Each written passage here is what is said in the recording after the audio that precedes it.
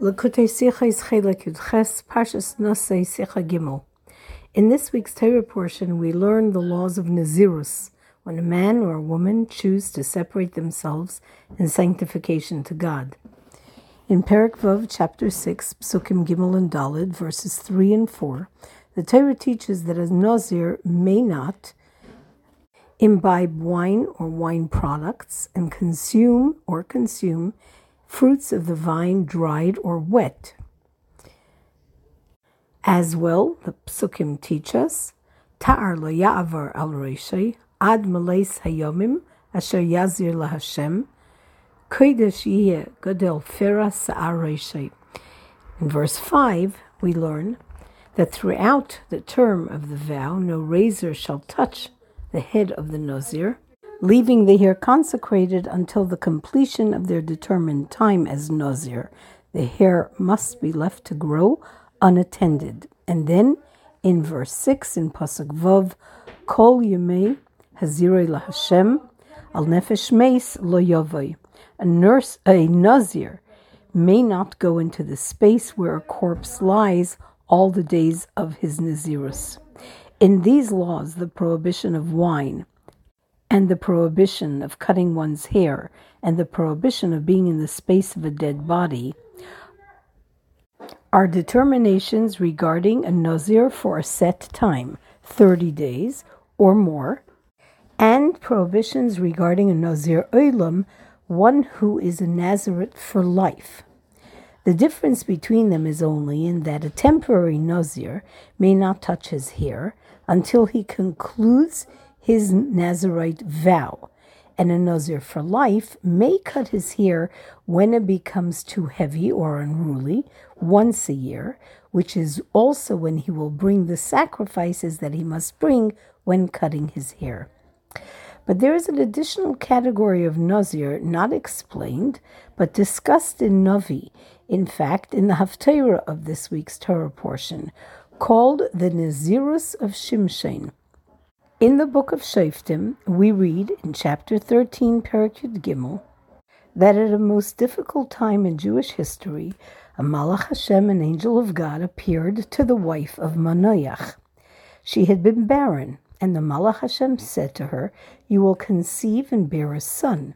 He then instructed her to henceforth not drink wine or eat any of the foods not permissible to a Nazir. "You will be pregnant," said the Malach. "You will bear a son. Let no razor touch his head, for he is to be a Nazir, consecrated to God from the womb onwards." Shimshon is also considered a Nazir Olam, a Nazir for life, but not all the laws of Nazirus apply to him, and he is permitted to be in the presence of a corpse. There are as well some additional laws relevant specifically to a Nazir Shimshon. Therefore, according to Rav Yehuda, as quoted in the tractate Nazir, and also taught by Rambam, by Maimonides, if one declares himself a Nazir, like Shimshon, he may not drink wine or cut his hair, but he is permitted to become impure by being in the presence of a corpse. It's the conclusion of the tractate of Nazir in the Mishnah that we learn, Nazir Hoya Shmuel.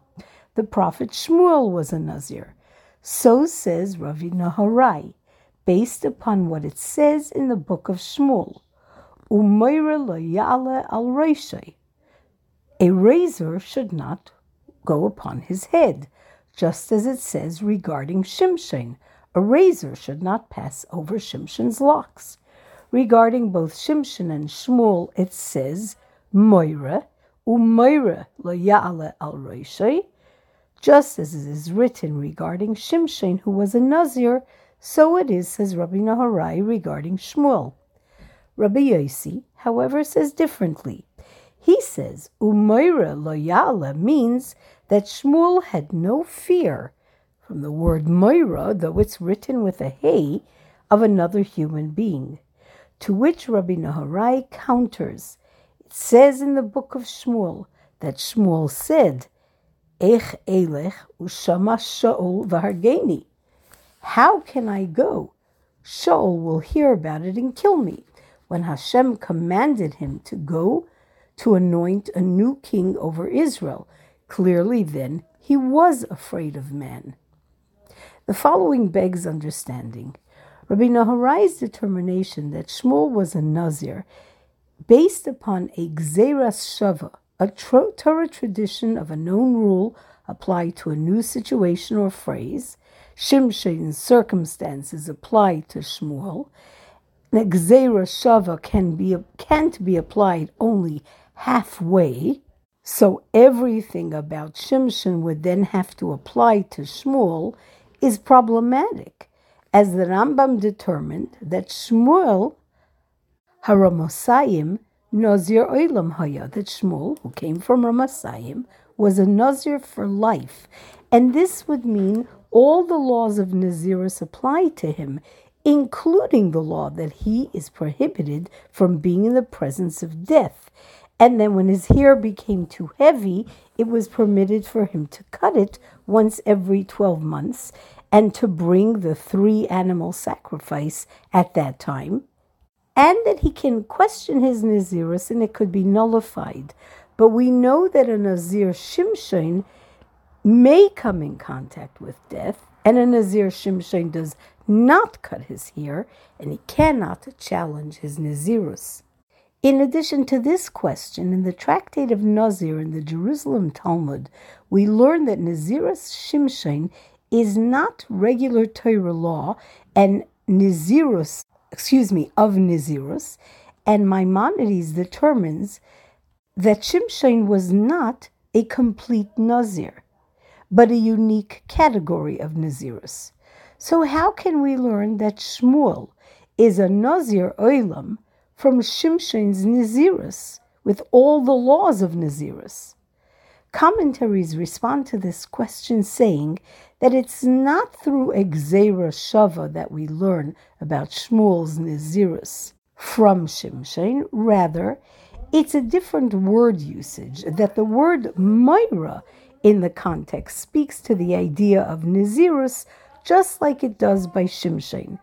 It's not Moira as in fear, as Rabbi Yossi suggests, and it's self-understood that Shmuel's mother intended with this for Shmuel to be a Nazir, Moira Layala al Roshei, all his life.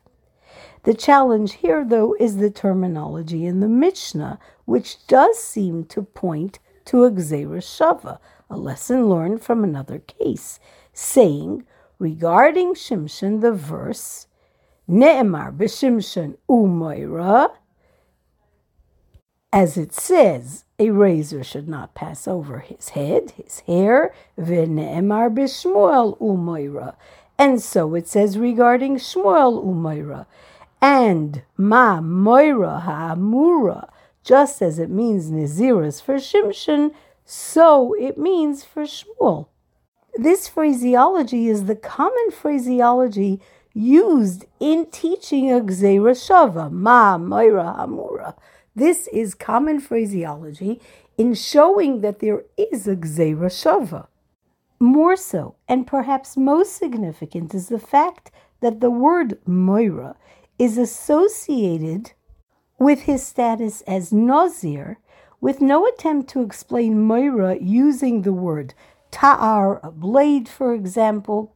So it's not about the word Moira used in both cases. This is about the status of Nazirus of Shimshon that teaches us about the status of Shmuel.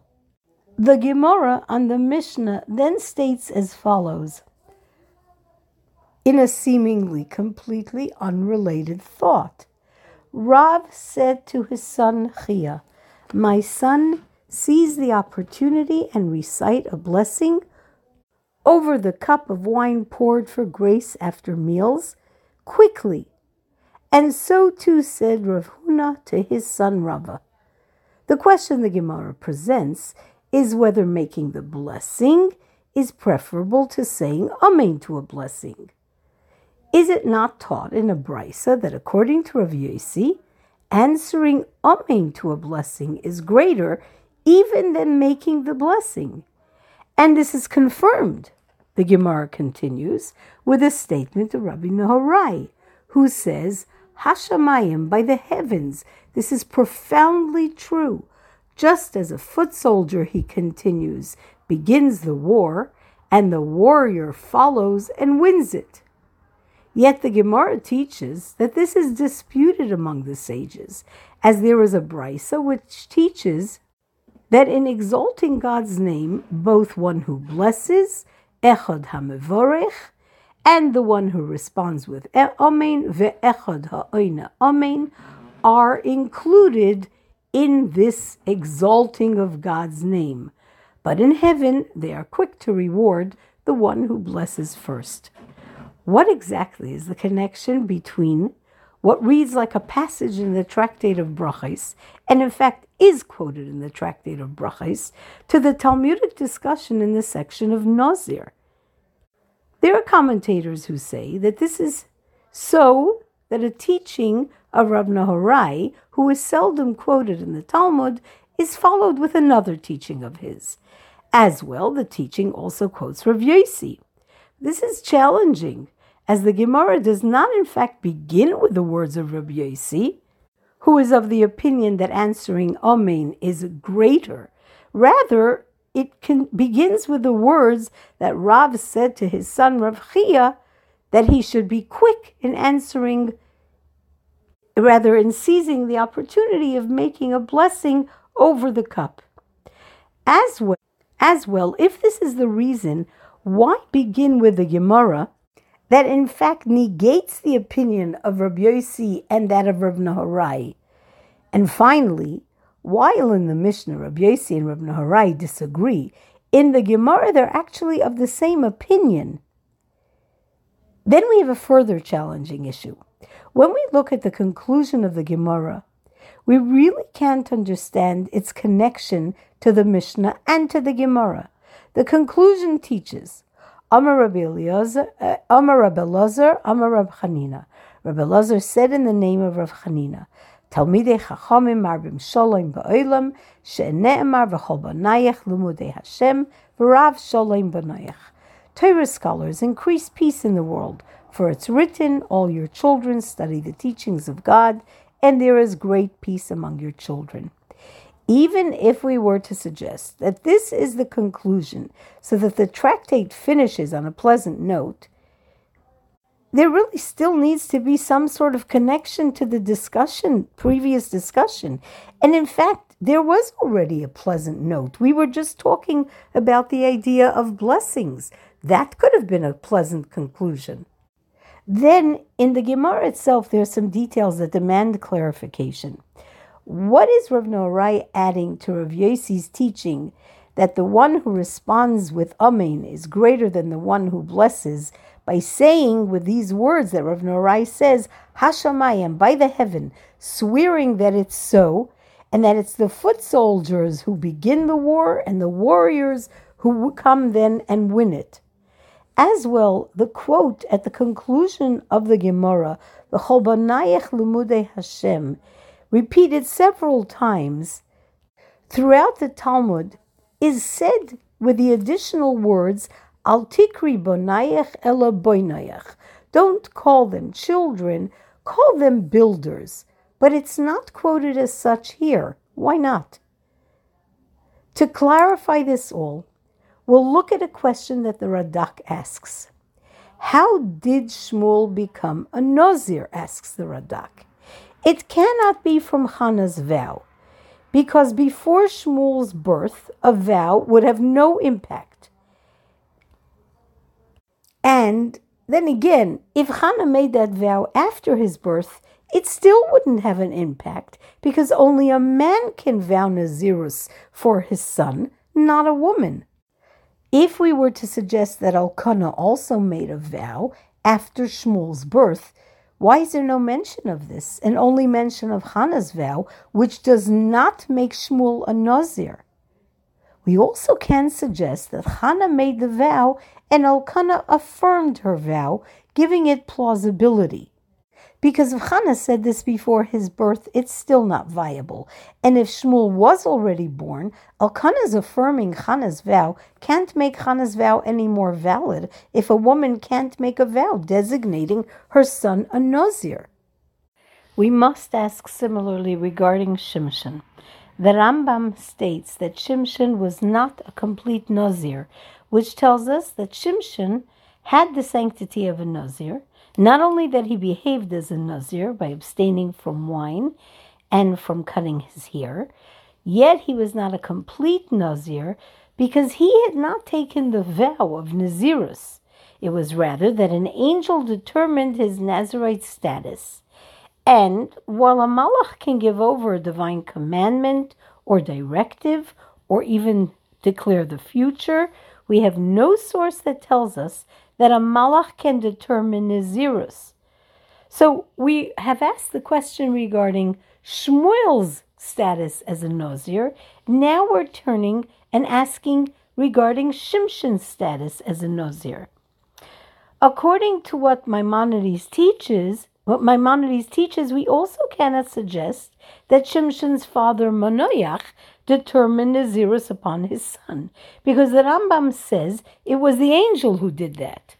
More so, looking at the story in Tanakh in the book of Shoftim, we see clearly that the angel instructed Manoach's wife how to comport herself henceforth and during her pregnancy, and how to handle the child. And when Manoach, her husband, did ask the angel, Ma yeh mishpat hanar u'ma'asehu, what should the comportment of the child be?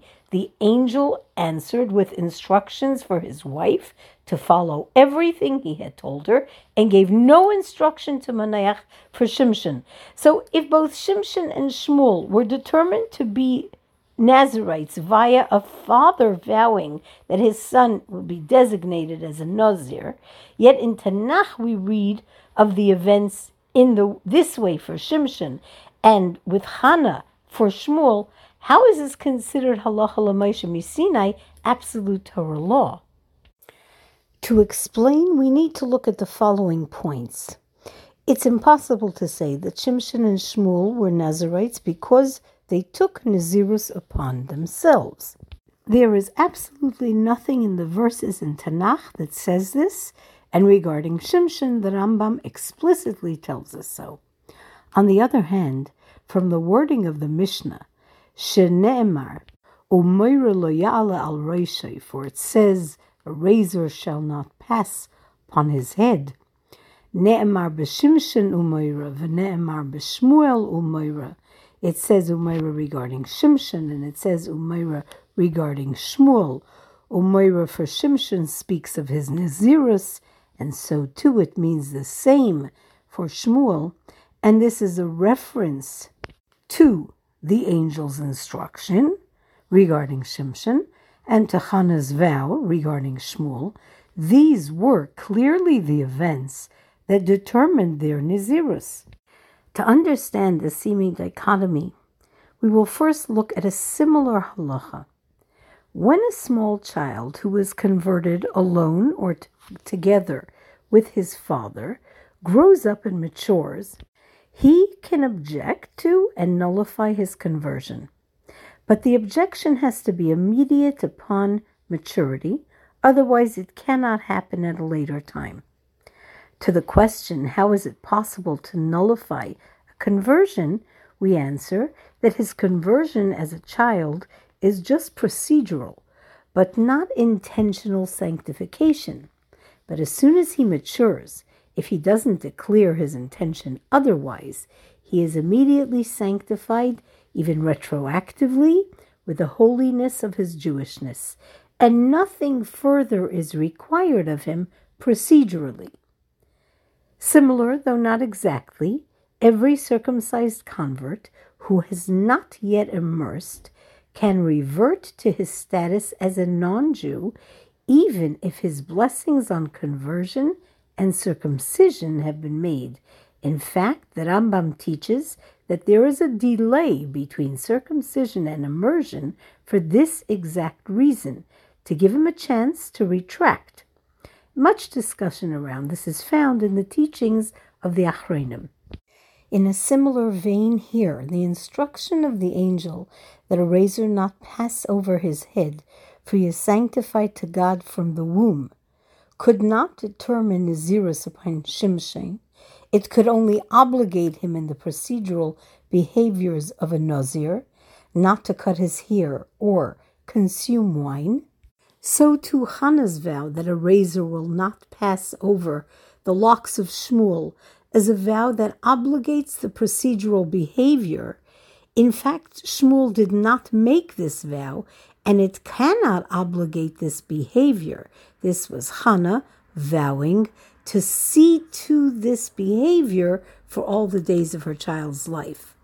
But then when they matured and did not nullify this and continued to live and fulfill these laws of Nazirus, they became fully sanctified as Nazirim. Shimshon retroactively prohibited from wine and cutting his hair, and Shmuel as a Nazir Olam for all the days of his Nazirus. So while they did not make the verbal or even intentional vow of Nazirus, as soon as it was not nullified in maturity and they continued with this behavior, they were designated retroactively as Nazirim and sanctified as such. Just as the example of a child who converts, who when in maturity does not nullify his conversion, requires no further procedures. Now we can look back at the opinion of Rabbi Nehorai, who learns Nazirus Shmuel, who learns that Shmuel was a Nazir from Shimshon, despite the fact that Shimshon was not a complete Nazir, and it was permitted for Shimshon to become impure with a dead body, with a corpse. This is indeed a Gzeira Shava, and not a halfway lesson, as a Gzeira Shava cannot be halfway, and it's not a lesson on the word Moira. Rabbi Nehorai teaches that when Shimshon did not object the behavior of his Nazirus and did not nullify this behavior when he matured, his status as Nazir became elevated, and also was the sanctity of Nazirus elevated retroactively. And when Shmuel did not object, the way his mother handled his behavior until then, because of her vow, he too retroactively became sanctified as a Nazir. The significance then of Rabbi Nehorai's teaching is that when something is given continuance, it's the continuance that actually shows its significance and importance. And the lesson that teaches us this is the example of Rebbe saying to his son Chia, "Be quick to make the blessing," and so too says Rabbi Huna. So making the blessing is then seen to be greater than concurring with the blessing by answering Amen, much like when we say that Shmuel and Shimshon were Nazirim from the outset. The Gemara then continues and says, "Is this always the case?" Then bringing the opinion of Rabbi Yossi and Rabbi Nehorai, who both say that Amen is more important, with Rabbi Nehorai swearing that this is so, in keeping with their opinion and discussion regarding the Nazirus of Shimshon and Shmuel. This response points to a logical aspect of the dispute that exists in the opinion of Rabbi Nehorai and Rabbi Yossi as to the difference in the Nazirus of Shimshon and Shmuel. Rabbi Yossi is of the opinion that the Haskama, concurring, can only strengthen and add to what was, but cannot create a new status or element in what already exists. And thus his opinion is that Shimshon could become a Nazir only once he did not object to the behaviors. He had behaved so from the beginning because he was so instructed, but when he doesn't object, he still does not become a Nazir Gomor. The holiness of his Nazirus remains lacking, versus the opinion of Rabbi Nehorai, who says that concurring with what was does in fact renew the status and can even affect change beyond the original status. So Shmuel too becomes a sanctified Nazir when he doesn't object, even though before this time of maturity, Shmuel wasn't obligated to behave this way because it was Hannah's vow and only her obligation, therefore, to raise him this way. And through not objecting, Shmuel becomes a Nazir Olam. The logical inferences are seen in their response to the question of the strength of Amen. Rabbi Yossi says, the one who answers Amen is greater. It adds to the original status of the blessing, but doesn't impact change or completion to the blessing. Reb Nehorai swears Bashamayim, emphasizing the strength and power of Amen, that it does indeed manifest change, and to this he adds the example of the warrior who can win the battle that the soldier can only begin. The soldiers represent the vow Hannah made, imposing no obligation on Shmuel, only on herself, like the one who makes the blessing, like the young child who can still affect his conversion and object to it. The procedure is not complete, but Amen completes the blessing made, like the warrior who wins the battle, like Shmuel who becomes a Nazir Olam. Now, when we look at the conclusion of the tractate, Amar Reb Elazar, Amar Reb Chanina, Talmidei Chachamim Marbim Sholem Ba'olam, Shenemar V'kol Bonayach Limudei Hashem, V'Rav Sholem Bonayach. Rabbi Elazar says, in the name of Rabbi Chanina, the students of the scholars, not just the scholars, but the students increase peace in the world. The scholars here refer to the Mishnaic scholars who wrote the Mishnah. Those who wrote the Mishnah, says the Gemara, Hatanoim Mavli Olam, they caused erosion in the world because it's only upon their knowledge of Mishnah that they determined law, and the reasons for these determinations were not made clear and are not complete. So, two unrelated ideas in Mishnah could be compared and an erroneous determination made because of the lack of clarity. But their disciples, who then elaborated on their teachings and made them complete, are said to have brought peace to the world.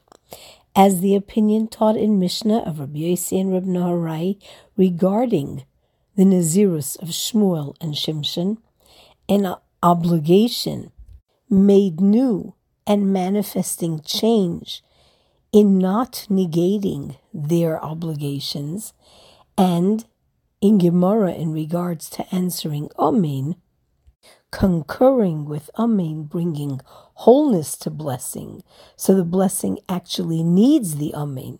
So it is regarding the students of the Mishnaic scholars who needed the Mishnah, but then influenced peace in the world with their furtherance of the understanding of halacha. To understand the deeper association of the words of the Mishnah and the teaching of the Gemara, we want to look at why it is the discussion of Nazirus that we explore to see how concurrence affects the outset.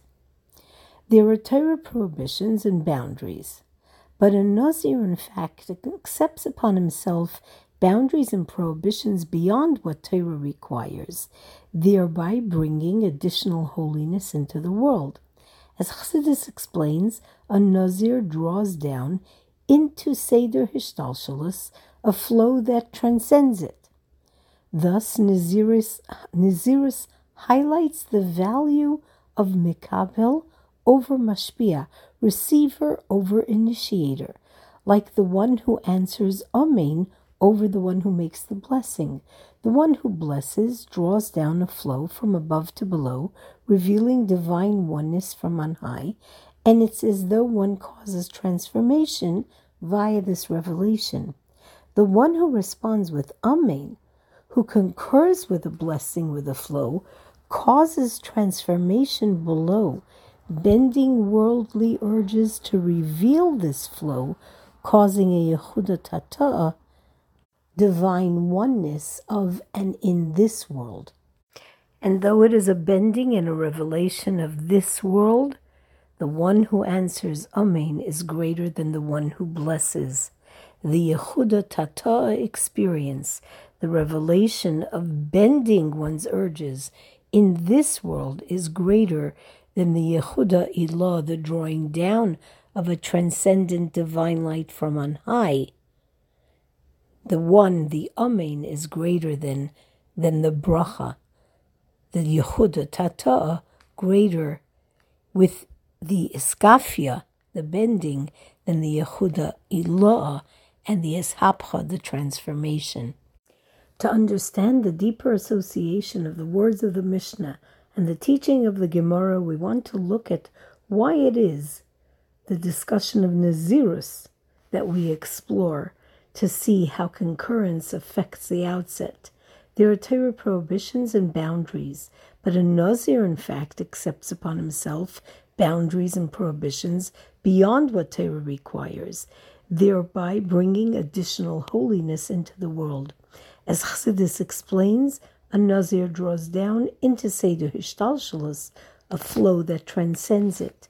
Thus, Nazirus highlights the value of Mekabel over Mashpia, receiver over initiator, like the one who answers Amen over the one who makes the blessing.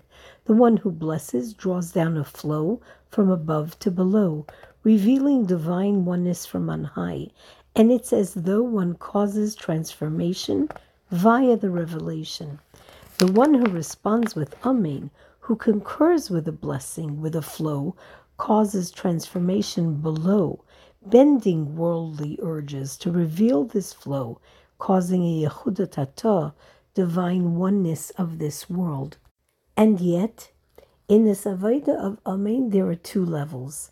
The level of now, our reality when the world cannot be complete, and the essential value remains in Ishapcha, transformation over Iskafia, that which we can do below.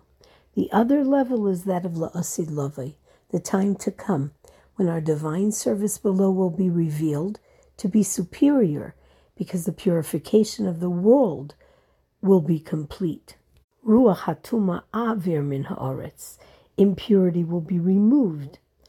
Transformation will come through change in this world. Therefore, souls will be returned to bodies, and the soul will nurture from the physical purified body. These are actually the two opinions of Rabbi Yossi and Rabbi Nehorai. Rabbi Yossi, whose name, Yossi, is numerically equivalent to Shem Elohim, or the word Hateva, 86, says the one who answers Amen is greater than the one who blesses, and when Shimshon didn't object, he added a level of sanctification above what the angel instructed. And indeed, there is a merit and value in the service below over the Mevorach, the flow from above. Yet, Yossi is a derivative of and connected to Yosef, which is Lashon HaKodesh, and thus points to a flow from above. And so, Rabbi Yossi speaks to the current divine service, when the service cannot be complete, and we depend on the flow from above and the Ishapcha transformation. So Shimshon did not achieve complete Nazirus. Rabbi Nehorai, on the other hand, is not a name in the Holy Tongue. Nehorai is a name in Aramaic, a foreign tongue, elevated in Torah. Yet Nehorai means light in Aramaic. And so Rabbi Nehorai sees the value of the one who says Amen, reflective of the time to come, higher than the one who makes the blessing, the drawing down from heaven, the light that manifests below in a world refined, and able to reveal the quality of the Avodah of this world, a change that comes by way of bending this world, and a union of Yehuda Tata and Yehuda Ilah, lower unity and upper.